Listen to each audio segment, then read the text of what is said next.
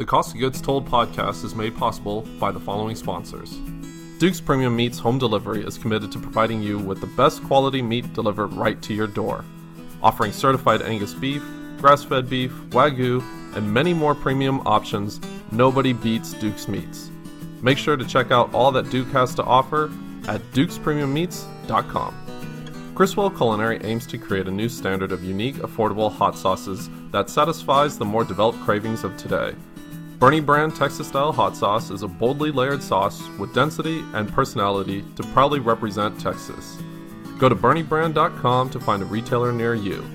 That's Bernie, B-O-E-R-N-E, brand.com. 0 Point Organics grows and supplies microgreens for over 30 major restaurants in the Houston area. Consistently perfect quality in flavor and appearance, their microgreens will be the best you or your customers have ever had every single time. Go to pointorganics.com. Welcome to the Cost of Goods Told podcast. My name's Connor. I'm a chef and media producer. I am joined, as always, by my co-producer, Darren Lafferty. Present. Present. Each week we have a wonderful guest. This week our guest is Michael Sambrooks. Michael, I'm going to do a quick intro just so the listeners know what we're getting into because there's a lot to cover in this podcast. A native of Kingswood, worked in a bunch of restaurants including Reef, Stella Stola, Good Company Barbecue, opened the Pit Room in 2016.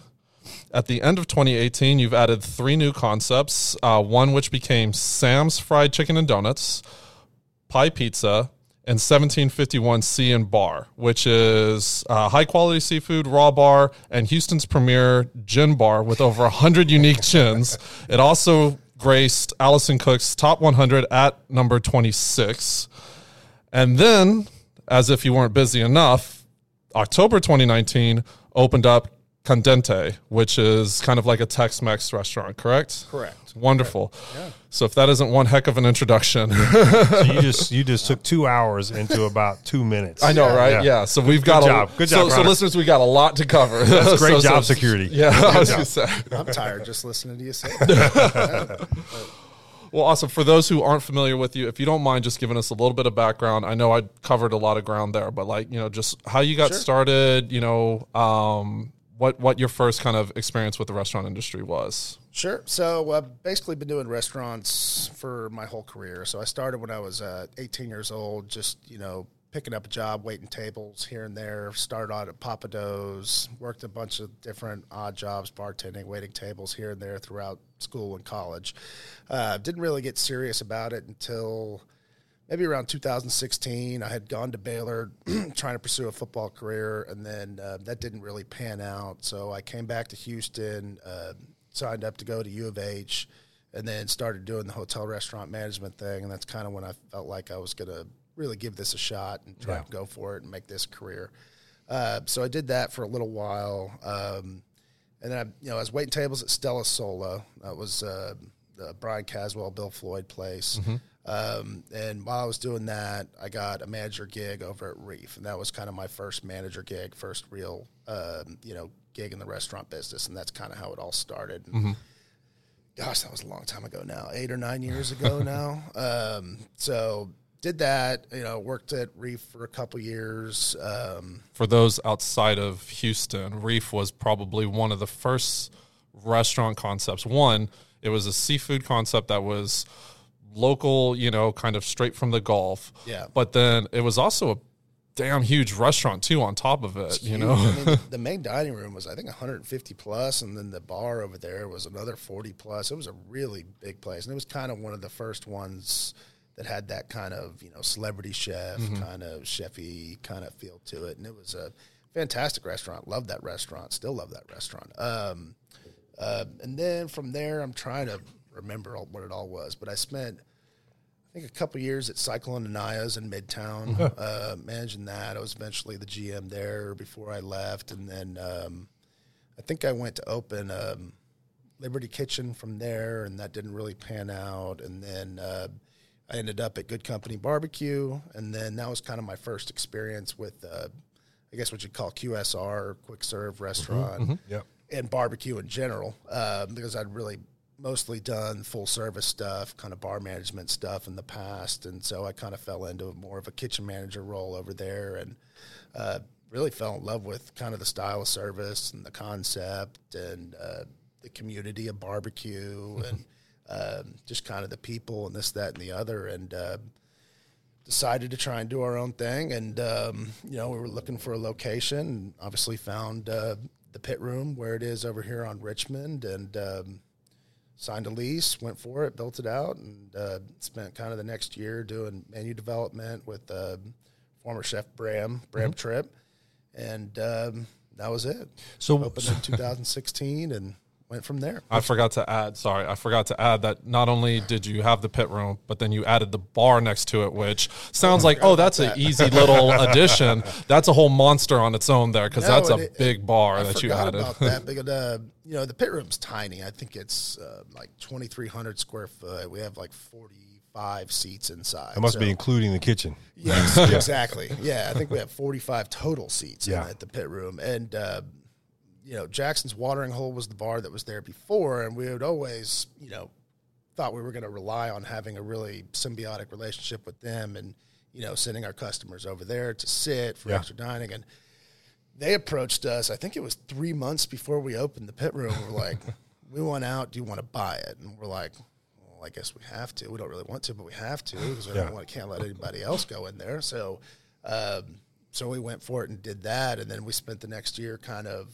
trying to renovate the place, because it needed a lot of work. Like the deck was falling apart, there was plumbing issues, all this stuff. So we spent the next year trying to kind of renovate that and kind of tie it into the Pit Room. So now we have this huge patio that's attached to the Pit Room that's got 150, 200 extra seats, which kind of saved us there. So I mean, I had a question. When you mentioned earlier that, so you waited tables, several different concepts, right? And then worked your way up into management. Yeah. But then what's interesting is that once you started working at a good company, you kind of enjoyed that setup, that QSR, if you will. Yeah. Knowing you had all that table experience. Right. That's kind of the opposite direction, isn't it? What made you enjoy that more than a concept where you had a full wait staff and things of that nature? Because it was kind of kitchen out, and so it was a different view for me. I'd always been kind of in the front of the house and kind of viewed the kitchen from afar. Sure. And never really got to kind of work closely with it. And this was more,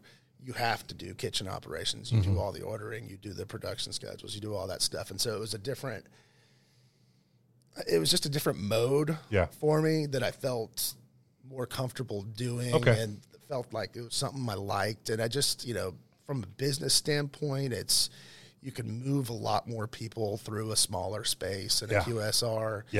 You're limited to what you can do in a full service environment. You're limited to how many tables you have and how many tables you can fit in. And in a QSR environment, you can pump people through the line and get them in and out. And not only made sense, it made dollars too. Right? Yeah, exactly. Yeah, so it was a good deal, and I loved it from a business standpoint and a working standpoint. So, well, it sounds like it was some sort of motivation as well. So once you found a honey hole that you liked or a concept, it pushed you in the direction of wanting to do your own thing too. You just got tired of working for somebody else, or you had enough confidence to finally just say, "Hey, I'm going to get some investors and we're going to do this." It was, the confidence is a big part. I think that I always felt like I wanted to do my own thing, but when's the right opportunity? And, it's still even nerve-wracking even when you get the confidence to do it. But I think that, that opportunity and, feeling like I really had loved that and really learning from those guys did give me the confidence to feel like I could go out and do my own thing. Sure. How old were you?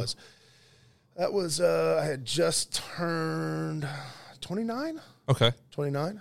Yeah. So I was going to be 30, I guess, when we opened. So that's relatively young. Yeah. Yeah. No, yeah. I mean, in the restaurant business, right? It is. And you'd only spent maybe a decade.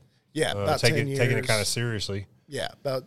Even 8 to 10 years kind of taking it seriously. And the restaurant business is more like dog years, right? If you're if you have a concept for 10 years, that's like 70 years. I mean, in dog years, right? No, for real. Yeah. 10 years is a long time. But, it usually you have to grind it out for a lot longer than that. Kind of earn your chops. But we were kind of lucky enough to take the risk and go for it, and it worked out with the Pit Room. So Very cool. Yeah. Was that just you, or was that all part of the Sam Brooks Management Company? So that's Sam Brooks Management Company. That's kind of the company that operates everything. So it's me, my dad, my brother. So it's all us. We don't have any other outside investors or anything. So it's just been us and everything that we've done. So does your dad come with any management experience? I know we met him here, but he is the silent partner, a little bit. He made that very clear. Very clear. No, yeah. My dad's the one who keeps us organized. And, you know the deal. Yeah, he's got lots of management experience. He's been in the oil gas business his whole career. He's, I don't know if he's retired yet. He's close to retired. But, so he's been doing that for 40 years at a high-level management position. So, yeah, he keeps us going in the right direction. Y'all must be doing something right, because he seemed fairly relaxed when he came over and introduced himself. I was like, so what do you do here? And he's like, yeah, I'm the owner. Really? Yeah. You know Michael? Yeah. So it's good to meet him.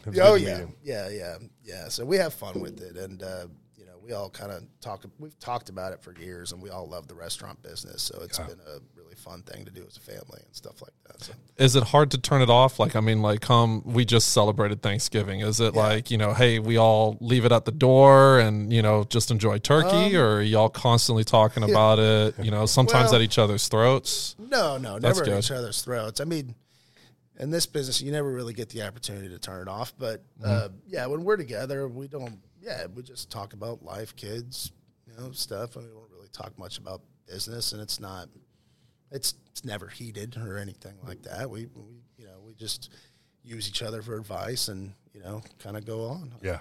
It's always been relaxing. So you're a close-knit family? Close family? Yeah. Oh, yeah. For sure. And you have other things to talk about, obviously. Yes. Yeah. I mean, I've got 3 kids at home. My brother's got 2 kids, and so we're busy beyond this. Yeah. So, we've got plenty of other things going on. Can you talk about opening up the first pit room? I know that because of the pits that you put in there was a little bit of complications and so forth with, I guess, permits and everything. Can you talk about that a little bit? Sure. So it was more than just the pits, actually. It was the location we chose. I mean, pretty much the only thing going for it was the location. The building was terrible. So we basically had to take it down to the studs. We kept one wall, and we had to build it back up, and we had to redesign it 2 or 3 times before we could get it to come out of the city review, because they wanted to take a right-of-way off of Richmond. And so, our original design was to kind of expand the building to, be a bigger space, add more seating, more pit room and stuff like that. And I guess it triggered if we expanded the building any more than, 20% of what was already there, then they were going to take a 10-foot right-of-way off of Richmond. And, we went back to the landlord, and he was like, no way they'd allow us to do that. So we had to try and figure out how to redesign it there. And then there was all sorts of, it was like putting those pits inside had never been done before. It's like, so when we were talking to the city and the engineers, it's like nobody really knew how to interpret the code. And so we had to have several meetings with them, and we kept going back and forth with the engineers about, can we put these outside? Can we screen them in? This, that, and the other. And, we kind of determined no. The absolute answer is no. They have to be inside. They have to be 100% under a hood. It's got to be in an enclosed room, and it's got to be double rated fire walls, and all this, that, and the other. Yeah. And so it took all this time and effort to kind of, and money. It sounds. I was going to say, money. Yes, a lot more. Still paying the lease. A lot more than we expected. And so it took all this time and effort to design the pit room. We kept talking about the pit room. And so we're like, why don't we just call it the pit room? So that was kind of how that came about. Genius. Yeah, Surprised it wasn't called the fucking pit room, Exactly. So. Well, I was going to say, with all the sweating he did in the middle of the night, he was like, the damn pit room. Yeah. So, because we couldn't figure out how we were going to make these offset pits work with the hoods, and is it going to suck the fire out of the of the increase fire the flow? Box? Is it going to be running at 500 degrees? All this stuff. How we find a balance, and so we worked it out, and we actually, for the first 6 months, we can use the door that closes to the pit room as kind of a baffle. So if we close that door, and that helps us get our fires up. Sure. If we get a little more temp and all that, then we just open the door, so we used our door as kind of the baffle instead of adjusting the pit. So that extra 20 grand helped out. It was really just one door. Yeah, exactly. Just one door, and so yeah, and that was kind of how that happened. And I mean, the whole process took. I think we were building that place for 11, 12 months. Just trying to. And I mean, six of that was trying to get it out of permit. Yeah. Are you honing your craft at that time? Like, It was actually kind of a blessing because we were renting commissary kitchen space, and we had the trailer pit built, and we were basically just every single day cooking. So we had full recipe book, documented, procedures documented. About 2 or 3 months before we even opened, we were just kind of waiting and ready to go.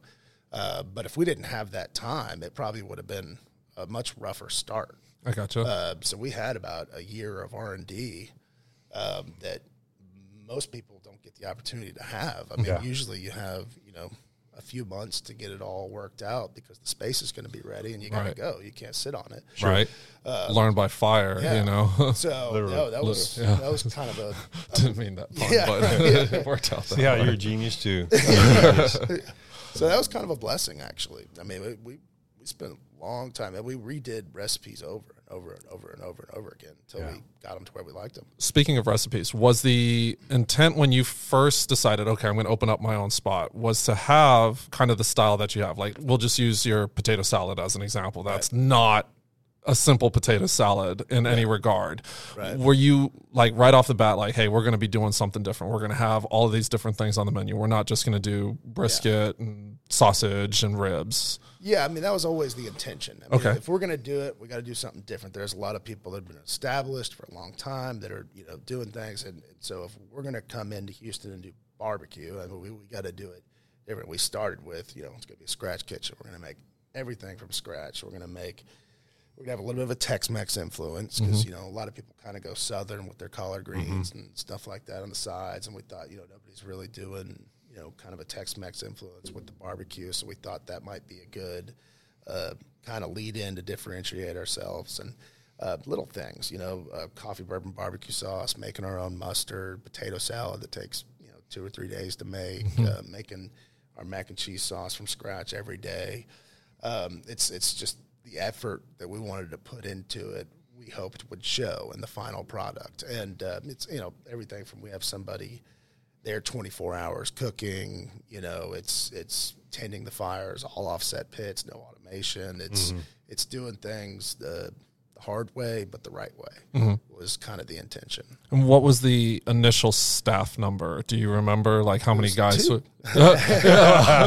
remembers that. Yeah, right. I was going to say. It was me and Bram. No, the initial staff member, it was me, Bram, Dino, and like 2 kitchen people, 3 kitchen people. So it was about, when we opened, it was about 7 of us. 7. Yeah. Running hard, huh? Yeah. And then we hired a full staff after that. But, it was, I think originally we opened with a staff of 15 or 20. But, I mean, we put up a now hiring sign and we filled up our staff, I think, in like 3 days. Nice. Because I guess we were sitting there. Everybody saw us under construction for so long that they were just waiting for us to open it. So as soon as we put the now hiring sign on, we filled our staff pretty quick. Would you say that from a business standpoint that labor is one of the biggest challenges that you have? I mean, I know you filled it in 3 days because the anticipation of 12 months under construction, but when you hire on people, is there a high retention rate? Is there a high turnover rate? I have a high retention rate. I know that labor, not at all of our concepts, but at the Pit Room, we've been really, really lucky. We have, I brought over a lot of staff with me that I had worked with for a long time, and they kind of helped create a culture of, people that wanted to come work for us. And so we've got probably 8 or 9 people that have been with us 3 years plus, maybe even more. Yeah. Some of them now working at other concepts for me. But as far as turnover at the Pit Room, it's like, very, very low. I mean, less than 10%. I can tell you, my experience in eating at the Pit Room, going through the line, that concept, right, where there's the interaction and it's exciting. There was definitely an inclusion of the process, one. And then number two, there was definitely a connection across the side of the glass between the lady who was at the very end and the cutter. Right. I mean, it was a simple glance, and they knew what they were trying to say. Yeah. Right. No. So I don't know if they've all been together for 3 years, but it was almost like, you give somebody a look and they know what they need to do.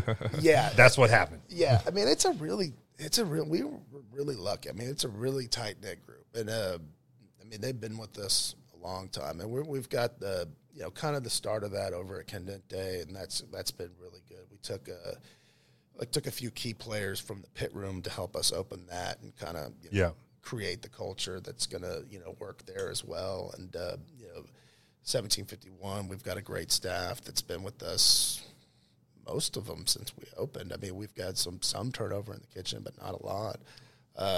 But yeah, staffing is the hard part, finding good people, but more finding reliable people, especially in barbecue. The hardest part was the overnight shift. It took, I think the first year, it was, you never really felt comfortable. It was always, am I going to have to cover, for at least the first year, until we found some reliable people that really wanted to do it. So I know you're using offsets. Does that, and I don't want to just assume, right, but I'm assuming they're stick burners. They're offsets because that's what requires overnight, all night cooking. Okay. Yeah, somebody loading them. Yeah. I mean, stoking them, watching them. Hey, opening up the door, close the door. Exactly. Yeah, exactly. Right. Yeah. I mean, so we were open lunch and dinner as well, and that was one of the things we wanted to do. We didn't want to sell out. We don't want to ever put up a sign that says when we have to sometimes that we ran out of barbecue. So we put a lot of effort into, we track how much we cook every day so that we can go back and look at our numbers and make sure that we cook enough to cover the business.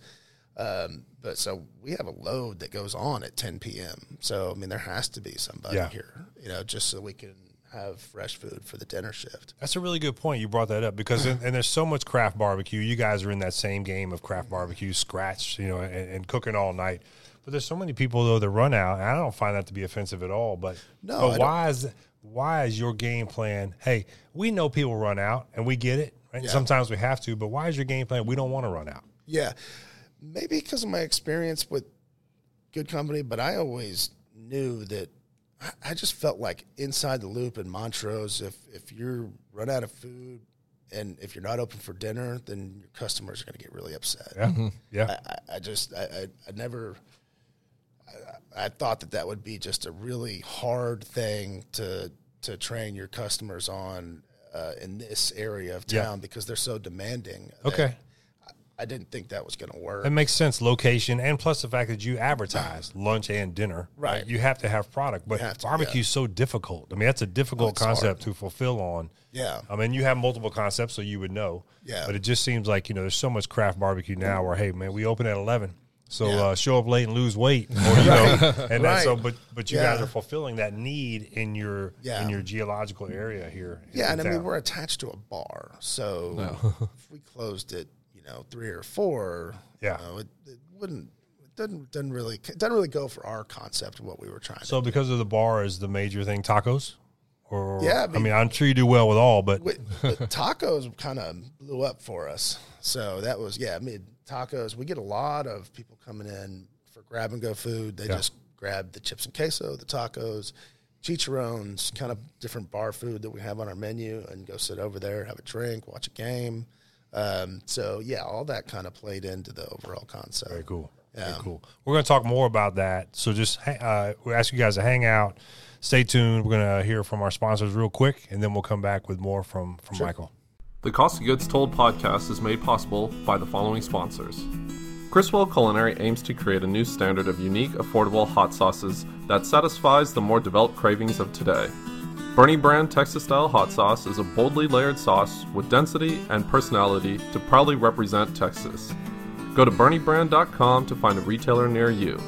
That's Bernie, BOERNE, brand.com. 0 Point Organics grows and supplies microgreens for over 30 major restaurants in the Houston area. Consistently perfect quality in flavor and appearance, their microgreens will be the best you or your customers have ever had every single time. Go to ZERO-PointOrganics.com. Duke's Premium Meats Home Delivery is committed to providing you with the best quality meat delivered right to your door. Offering certified Angus beef, grass-fed beef, Wagyu, and many more premium options, nobody beats Duke's Meats. Make sure to check out all that Duke has to offer at dukespremiummeats.com. What you're losing, I'm trying to gain, man. You know, this freaking baby face, though. You're too young. You're too young. Long. You don't have too the maturity young, 35, yet. Man. When you get to 48, let me know. How old are you, Michael? 33. Oh, shit. 33. Both of y'all babies. Yeah. I can't believe you're only 33. 33. Yeah. 34 next year. Shit. That's nuts. I thought I was old. crazy opening up a food truck at 29. This guy opens up a restaurant and and before he's kids. 33 years old. He's got 3 kids. Three and kids. You got He's killing one. it. Yeah. Yeah. 3 kids under 5. It's just God bless your wife, man. Oh, I know. She works full time too. Restaurant business or no? No. Okay. Thank God. 9 to 5. You got to have one sane one in the house, right? Right. Yeah. I don't think there's any sane one with 3 kids and then you got all the restaurants and stuff. No one's sane in that household. No, not really. Well, no. Yeah. Well, welcome back to Cost of Goods Sold podcast, part 2. We're talking all about families. We're joined, Connor and I are here as usual, and we're joined by Michael Sam Brooks. Thanks for hanging out with us, man. Absolutely. Yeah, it's been fun. He is he's one of the owners of Sam Brooks Management, and you'll be more familiar with some of his concepts: 1751, Candente, Pit Room, Sam's. Pie Pizza, Sam's Chicken and Fried Donuts. Donuts. Fried chicken and donuts. Right. Anyway, we appreciate it. We know how busy you are, and you got a catering going on right there at Pit Room, so thank you for sitting with us and hanging out absolutely. a little bit. Yeah, thanks for having me. Let's talk about, so we talked in the first part who you are, where you came from, how you kind of got into the business and evolved into management, and then obviously ownership. No investors in the business, so that's a big leap.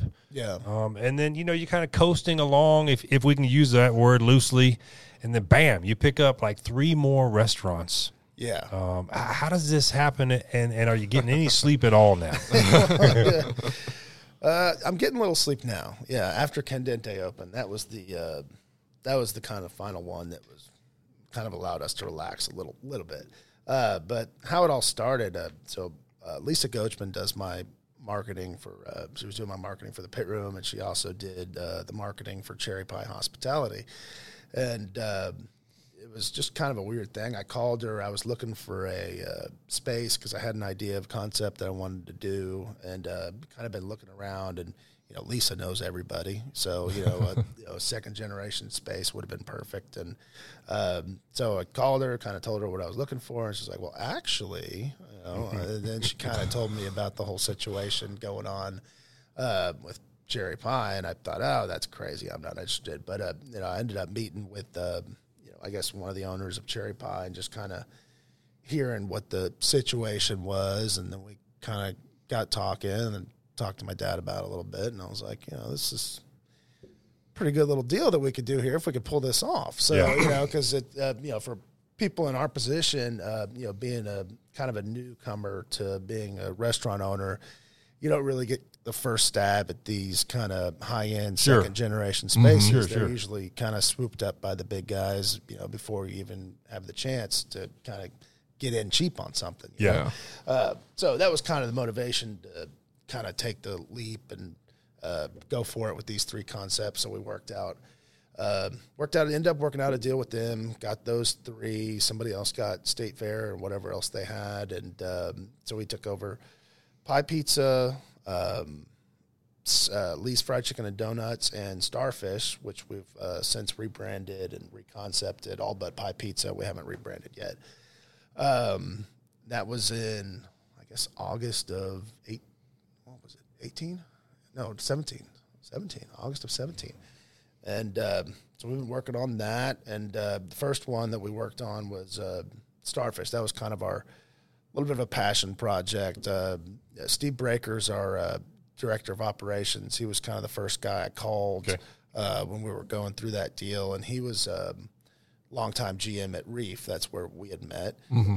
I think he had been a GM there 8 years or so. And he had worked as a GM at Uchi, GM for a lot of different places in his career, and really good leader, good mind for food, mind for staff, and all that. So we brought him on, and basically to kind of let the seafood one be his baby, you know. And so we all kind of worked on that together. We brought on JD as a chef, and really couldn't be happier of how that place came out. It's now called 1751 Sea and Bar, which is a reference to the Gin Act of 1751. So a big part of the renovation was we built this huge, elaborate back bar that holds like 300 bottles, and maybe probably even more. 140 of them are gin. So we kind of inherited that. Starfish actually had, I think, 90-something gins when we took over. Really? And when we were eating at the place, and we thought that was kind of the most interesting part of the concept, is that they had this really cool gin program that I'm not sure anybody really knew much about. So we were thinking through the rebranding and the renovation. That was something that we wanted to be a main focus, because I'm like, that's really cool, you know? And so we did that. We changed kind of the blue teal to a lot of black and brass, and kind of tried to. Man, that's a big flip. Yeah, right. Tried to kind of class it up a little bit, and so that place is doing really well. And we did a menu change over at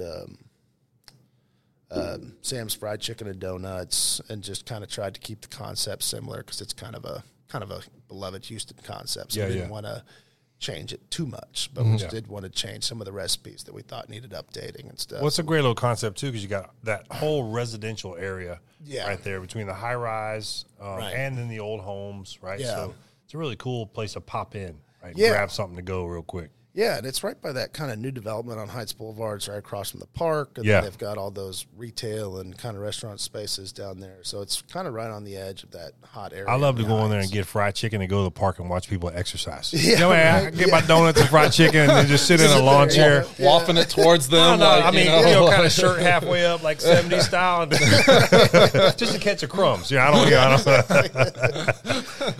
don't good fried chicken, though. Good stuff. Good. Thank you. Good stuff. Thank you. What was the question? I don't know if that was. Well, I think you just got us all drooling about fried chicken. My bad. I'm all about the food always. I do have a question though. So you worked at all these places prior to you opened up your own concept here at the Pit Room, right? Spent a year building out, so you know the pain that is. Yeah. Is that pain equal to taking over an existing concept? Oh.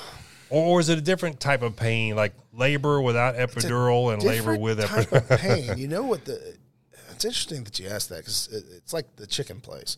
It's like we really didn't change almost anything, but we changed the name. Yeah. And so just that alone made people not want to go. You know, before we even did anything to any recipe, all we did was change Sam's to Lee's. People were like walking in and leaving.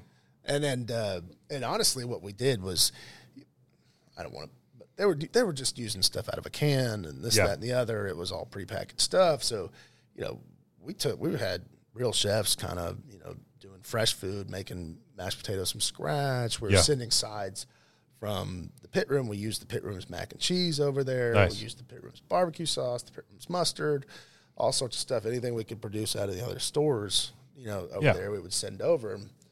And just, it was a really uphill battle, honestly. It's just because of the perception. It was like, how dare you change? Yeah. Something that we love. People hate change. Yeah. Even if it's not changed. Even though we thought it was better. Yeah. And, you know, now we're getting a lot of good feedback about the food and the service, but it took a while and it was painful. Really? Different pain, I guess. Yeah.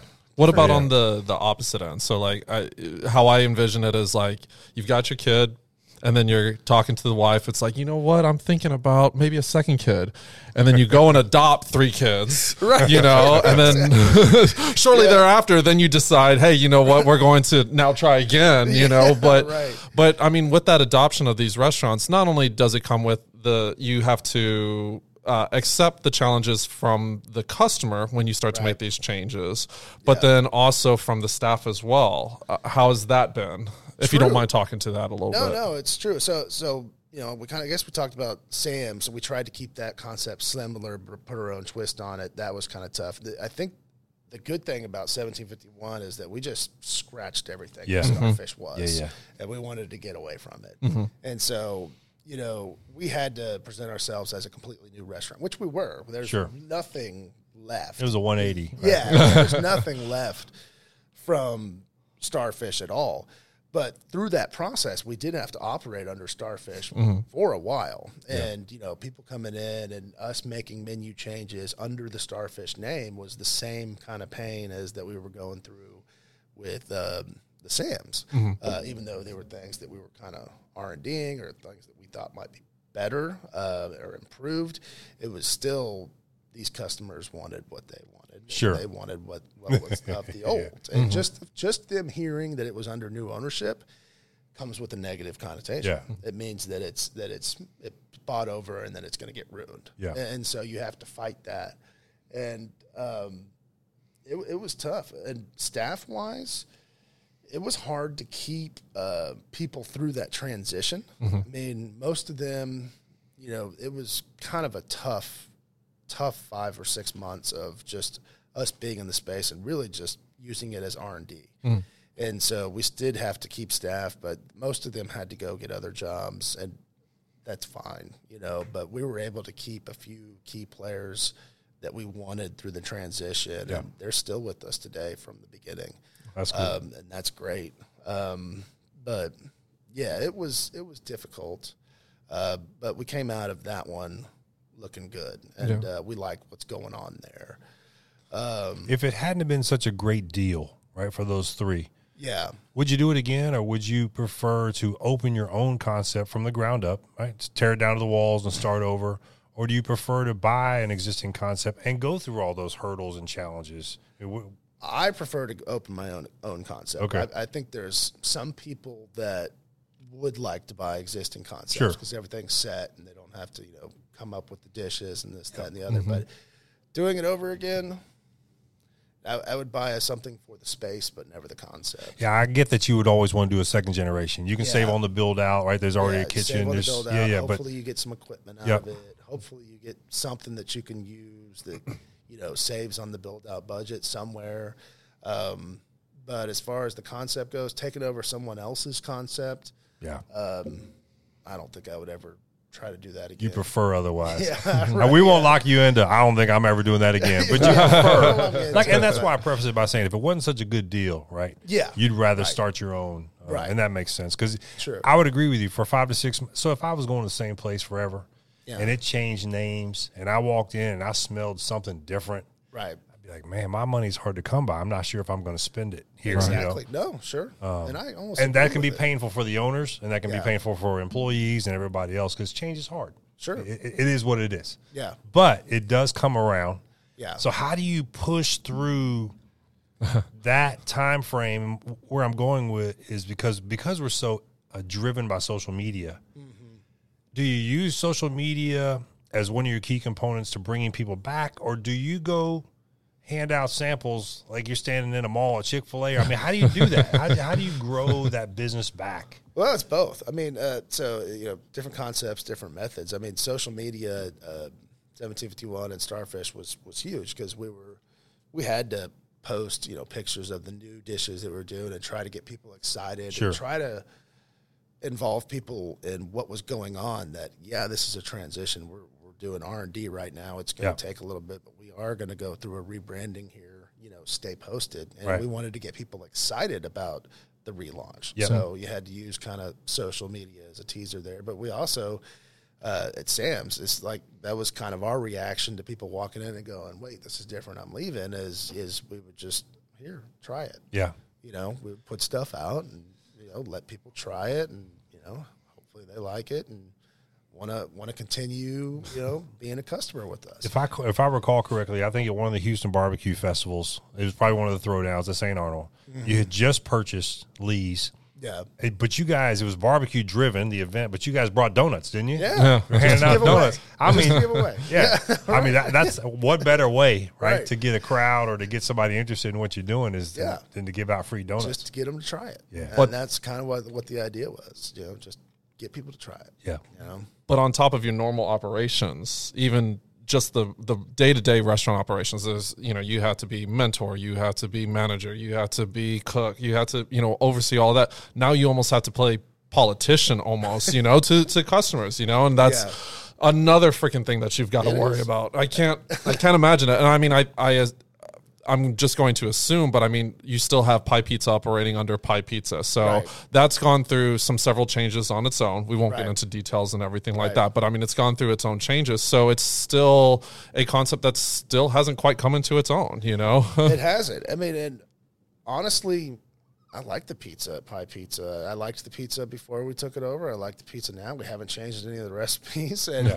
it's just one of those things. It's just, brands have their own identity, and sometimes, they just go. And so, we don't know what we're going to do with that, but stay posted on that one. But we're still operating as Pie Pizza. We still have a good product that I think that we can be proud of, and we have a good staff there that, takes care of everybody that comes through the doors. And so that's kind of next on the list to get to, but it's been a busy year, so we're trying to get there. So in Connor's words, you adopted 3 children, and then you went back and you said, "Hey, we're going to have another one." And then you had then you had relations with your wife, and you're like, "We made one. We made another one." Exactly. Yeah. Why? So anyway, why Tex-Mex? Is it just because in your portfolio you didn't have that option? I mean, it's so competitive, and there's now we're so talking much about Tex-Mex. Yeah. Candente. Yeah. Why that? Well. Yeah, why Tex-Mex? You're right. It's extremely competitive. But also everybody says there's Tex-Mex everywhere. There's Tex-Mex everywhere. I mean, in our opinion, there's kind of 3 or 4 major players in Tex-Mex. It's El Tiempo, Pappasito's, Ninfa's, Lupe Tortilla, and those are getting, maybe 90% of the business. And, there hasn't really been a newcomer into their level of Tex-Mex in, I don't know, 5 or 10 years. Yeah. And it didn't, to us, it felt like they hadn't really been, there hadn't really been a new competitor to even try. And so, we've always had this kind of Tex-Mex twist to our barbecue. And so what we did with Candente was kind of a barbecue twist to Tex-Mex. So it's a full service Tex-Mex with a little bit of smoke elements to it, and hasn't really been done much in town. But we thought that given the proximity to the pit room, and we have a good strong customer base going there, maybe once a week, maybe they'll come visit us twice a week, go there once, and go to Candente another time, and maybe get a different take on Tex-Mex that they wouldn't get at a Pappasito's or somewhere else. And again, we thought going into Tex-Mex, it's the same philosophy that we did going into barbecue. We're going to commit to the highest quality ingredients we can find. We buy all prime Niman Ranch skirt steak for our beef fajitas. Not many people are paying the cost of using a product like that. There's kind of unique dishes on the menu. We do a half chicken that's marinated for 3 days, smoked, picked up on the grill. We've got a big wood burning grill that we use all, 100% mesquite. We've got a Josper that we pick a lot of stuff in, so we add a lot of that smoke flavor that kind of goes good with the Tex-Mex flavors. And so far it's going really, really well. We've gotten a lot of good feedback. Staff's coming into their own. We've got a really good core team there, and it's just kind of what we thought of when we wanted to do Tex-Mex, and we thought it just worked for the space. Yeah, it really just felt like. Actually, that's a good point. Sorry, that's a really good point too. When you walk in the space, you kind of envision what exists and what would go really well here. Yeah, I mean, obviously you have a labor pool because there's tons of Tex-Mex restaurants, right? Right. So you have a labor pool. Now you have a building. You have a previous or second or third generation kitchen set up. So, I think we could pull this off. So, I mean, I'm glad you walked us through that, because I don't think a lot of people would understand why that concept, Yeah. And it's got this huge patio, which just screamed large parties and Tex-Mex to me. We can seat up to like 120 people out there. Wow. Oh, nice. And, when I ever think of Tex-Mex, I always think of, good patio dining, margaritas, happy hour chips, all that. And it just just felt right. Yeah. It just kind of felt right for the space. Another one on the list, Connor. Right. Another one on the list. I know, right? We'll call her Lisa.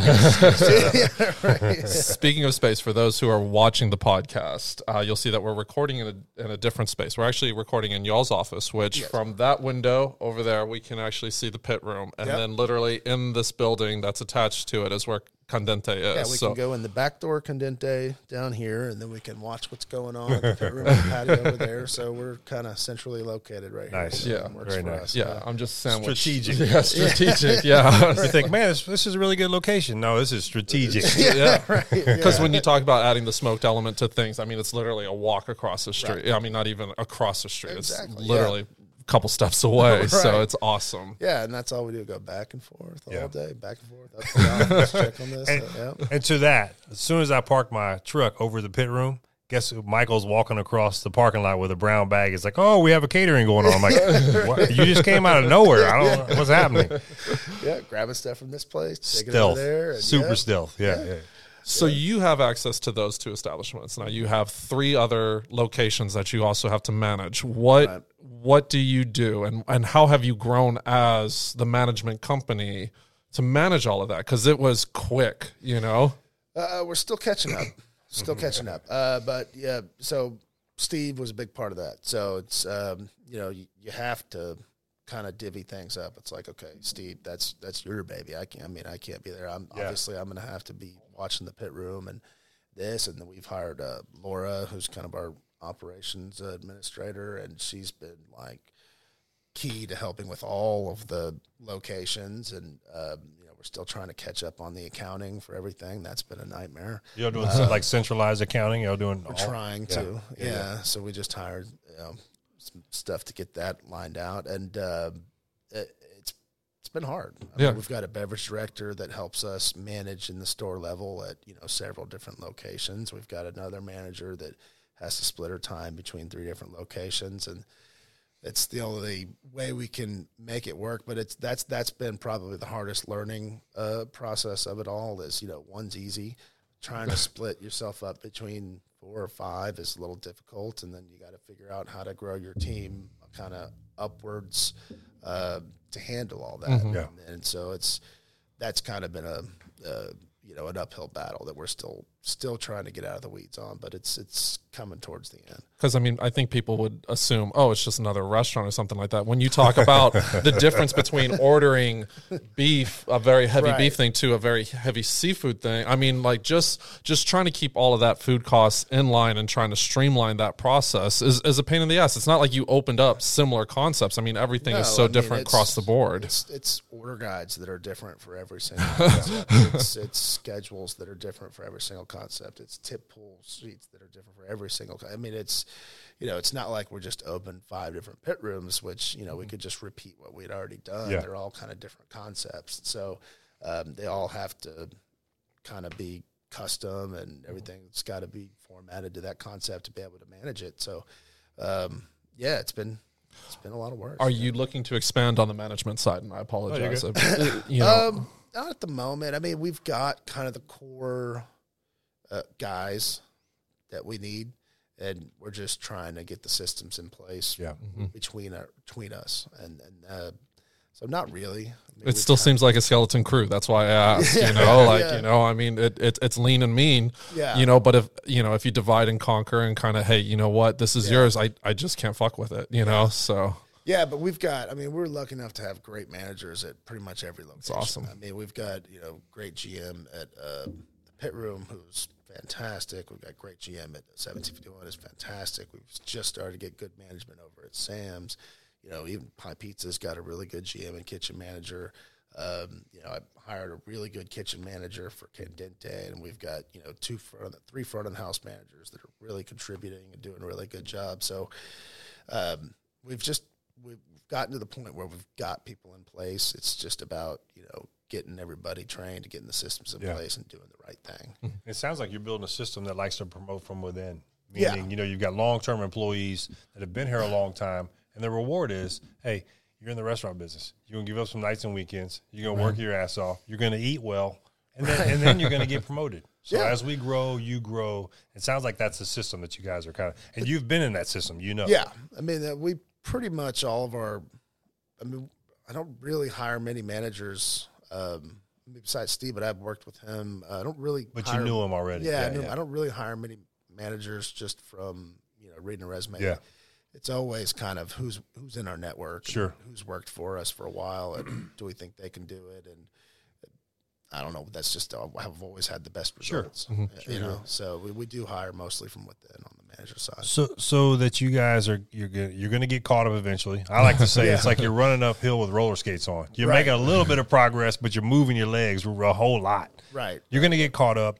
What's the goal? So what's the goal for you guys? Is it to open more concepts? Is it to open more of the same? What's that look like for you guys? Right now we have plenty of concepts. Of course. So new concepts, that's not going to happen. I think for the next, year, 2, 3, 4, however long. He says that now. So the next deal comes. the next good deal comes along. I just want to work on what we have and maximize the potential at each of our locations. I mean, we still have projects we want to do on the construction side at the pit room, to maximize that place. So we just kind of want to manage what we have, make it all kind of work for us, and streamline everything till it gets to the point to where it's it's just a machine that kind of operates. Sure. And once we get to that point, then we can start thinking beyond that. But I mean, we can't really think about anything beyond what we have. You're still changing diapers. Right You're still changing diapers on the newborn right now. Yeah. Because it's been such an up and down road, a successful road. Is there anybody you want to give a special shout out to for your success, and then helping guide you, put the rails on? I mean, I know you mentioned your dad earlier. Yeah, obviously that makes sense. But who else? Anybody else you want to holler at? So there's obviously my dad. I mean, wouldn't have this opportunity without him. I mean, I think that Steve and Laura were lifesavers, during this expansion. Dino, I mean, the pit room wouldn't be what it is without Dino, and not many people even know his name or who he is. But I mean, the guy can literally cut better than anybody, serve better than anybody, work the pits better than anybody. I mean, he's the most reliable manager. I mean, so, having a guy like that, I think, is kind of what made that place what it is. Cool. Him and a crew of a few other, Maria and Hector and Juanito. I mean, all those guys. Those are the guys that really kind of helped it day in and day out. Kind of take some pressure off of you guys. Because it runs like a ship over there. Just run it. I mean, like it's their own, complete ownership. You know, and that's hard to find. It is for people to care as much as you do. Yeah. In the times where you need them to is invaluable. Right. Yeah. You can't replace people like that very easily. No, that's for sure. Not at all. Yeah. Where can we find you? Where can your guests find you on social media? Where are you guys located? Not all the concepts, but we'll list them. Okay, so I don't know the handle, but I think it's the Pit Room BBQ. Okay. And then the Pit Room on Facebook. And then Candente HTX, I think, is the Instagram. Yep, I follow that one. I don't know the other ones. Oh, that's a good test question right there. Yeah, sorry. But we have. It's all on social media. Yeah, it's all on social media. Just Google it. You can find it. Google it for sure. Yeah. Well, awesome, man. I mean, I think my first experience with the pit room was the Pitmasters dinner when, we were over at the bar and y'all just set up, that grill and everything and, just did some awesome cooking and everybody had a real good time. And then through the barbecue festivals and everything, and then everything that I've read, like I said, with 1751 hitting Allison Cooks, to be in the top 30 is incredible, especially in its first year. You've just done wild success in such a short span of time and at a young age. I say that as a 35-year-old, but like I'm just impressed as hell. You're old. Getting up there. I know. That's it. That's right. That's right. You may have more restaurant years on me for sure. But it's been awesome to talk to you today. Yeah. Like we said, we really appreciate you taking your time with all this that you got going on, man. 5 concepts, 1 wife, 3 children, and lots of employees. So. Exactly. Yeah. Oh my God. I'm just like, I got white hairs just listening to that, man. Like, oh no, no, thank you. I got the one and he's a handful you enough. Can't handle those white hairs yet. Trust me. Michael, thank you very much for Thanks joining us. We appreciate your time. Congratulations on all your success. Thank you. And we'll keep hitting you up and keep bothering you, and we'll come see you. And Let's do it. Is anything we can do for you, we appreciate it. Yeah, Comedic Contente. We still got time, man. We're gonna head down there right now. Yeah, it's only 6:13. I'm heading down there right now. Pit room, or you want I can hit both, man. Like I don't even have to move my car to hit up to great spots. So crazy, awesome. To all the listeners, like and subscribe. 5 stars, 5 stars. Another great podcast episode. Thank you again. Thanks a lot. Appreciate it. The Cost of Goods Told podcast is made possible by the following sponsors. 0 Point Organics grows and supplies microgreens for over 30 major restaurants in the Houston area. Consistently perfect quality in flavor and appearance, their microgreens will be the best you or your customers have ever had every single time. Go to zero-pointorganics.com. Duke's Premium Meats Home Delivery is committed to providing you with the best quality meat delivered right to your door, offering certified Angus beef, grass-fed beef, Wagyu, and many more premium options. Nobody beats Duke's Meats. Make sure to check out all that Duke has to offer at dukespremiummeats.com. Criswell Culinary aims to create a new standard of unique, affordable hot sauces that satisfies the more developed cravings of today. Bernie Brand Texas-style hot sauce is a boldly layered sauce with density and personality to proudly represent Texas. Go to BernieBrand.com to find a retailer near you. That's Bernie, Boerne, brand.com.